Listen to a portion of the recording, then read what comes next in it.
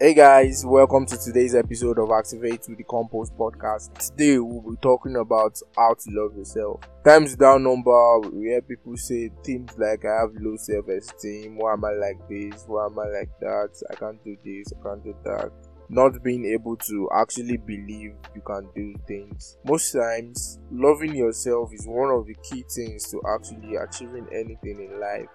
Because basically it means you have no limitations against what you can achieve and what you can do. This podcast episode is going to explain to you the reasons why you need to love yourself and the importance of actually living by the rule of loving yourself.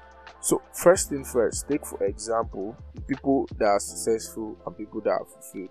There's a difference between successful people and fulfilled, but we have people that are successful and fulfilled at the same time. So this is what you should aim for, being successful and being fulfilled.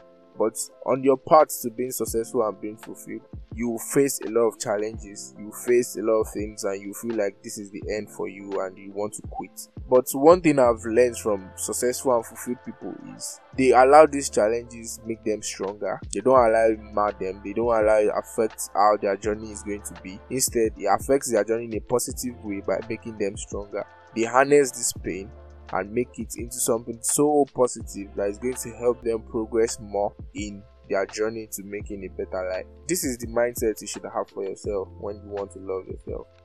Creating an environment of love for your human self is one of the best options you can take in creating your own pathway to success. Because literally when you feel like whatever it is that happens to you happens for you, you definitely can't have any mindset of thinking you are the only one having problems. A lot of times I see people saying, why always me, why always me? It's not always you. Mark Manson would say, things that happen to you and might not be your fault, but it is your responsibility. So owning most of these failures to actually push you through most part of the journey is one of the best things.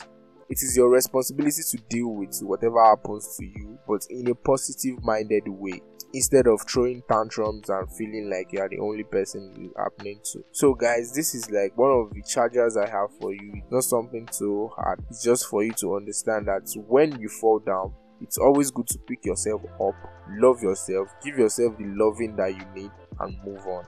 Loving yourself and move on. It is very, very important. So that's it for today, guys. Remember to subscribe if you haven't. Share this link so that people can join this community. And remember to drop a review for us if you are listening on iTunes. Thank you so much, guys. Have a nice weekend. Peace out.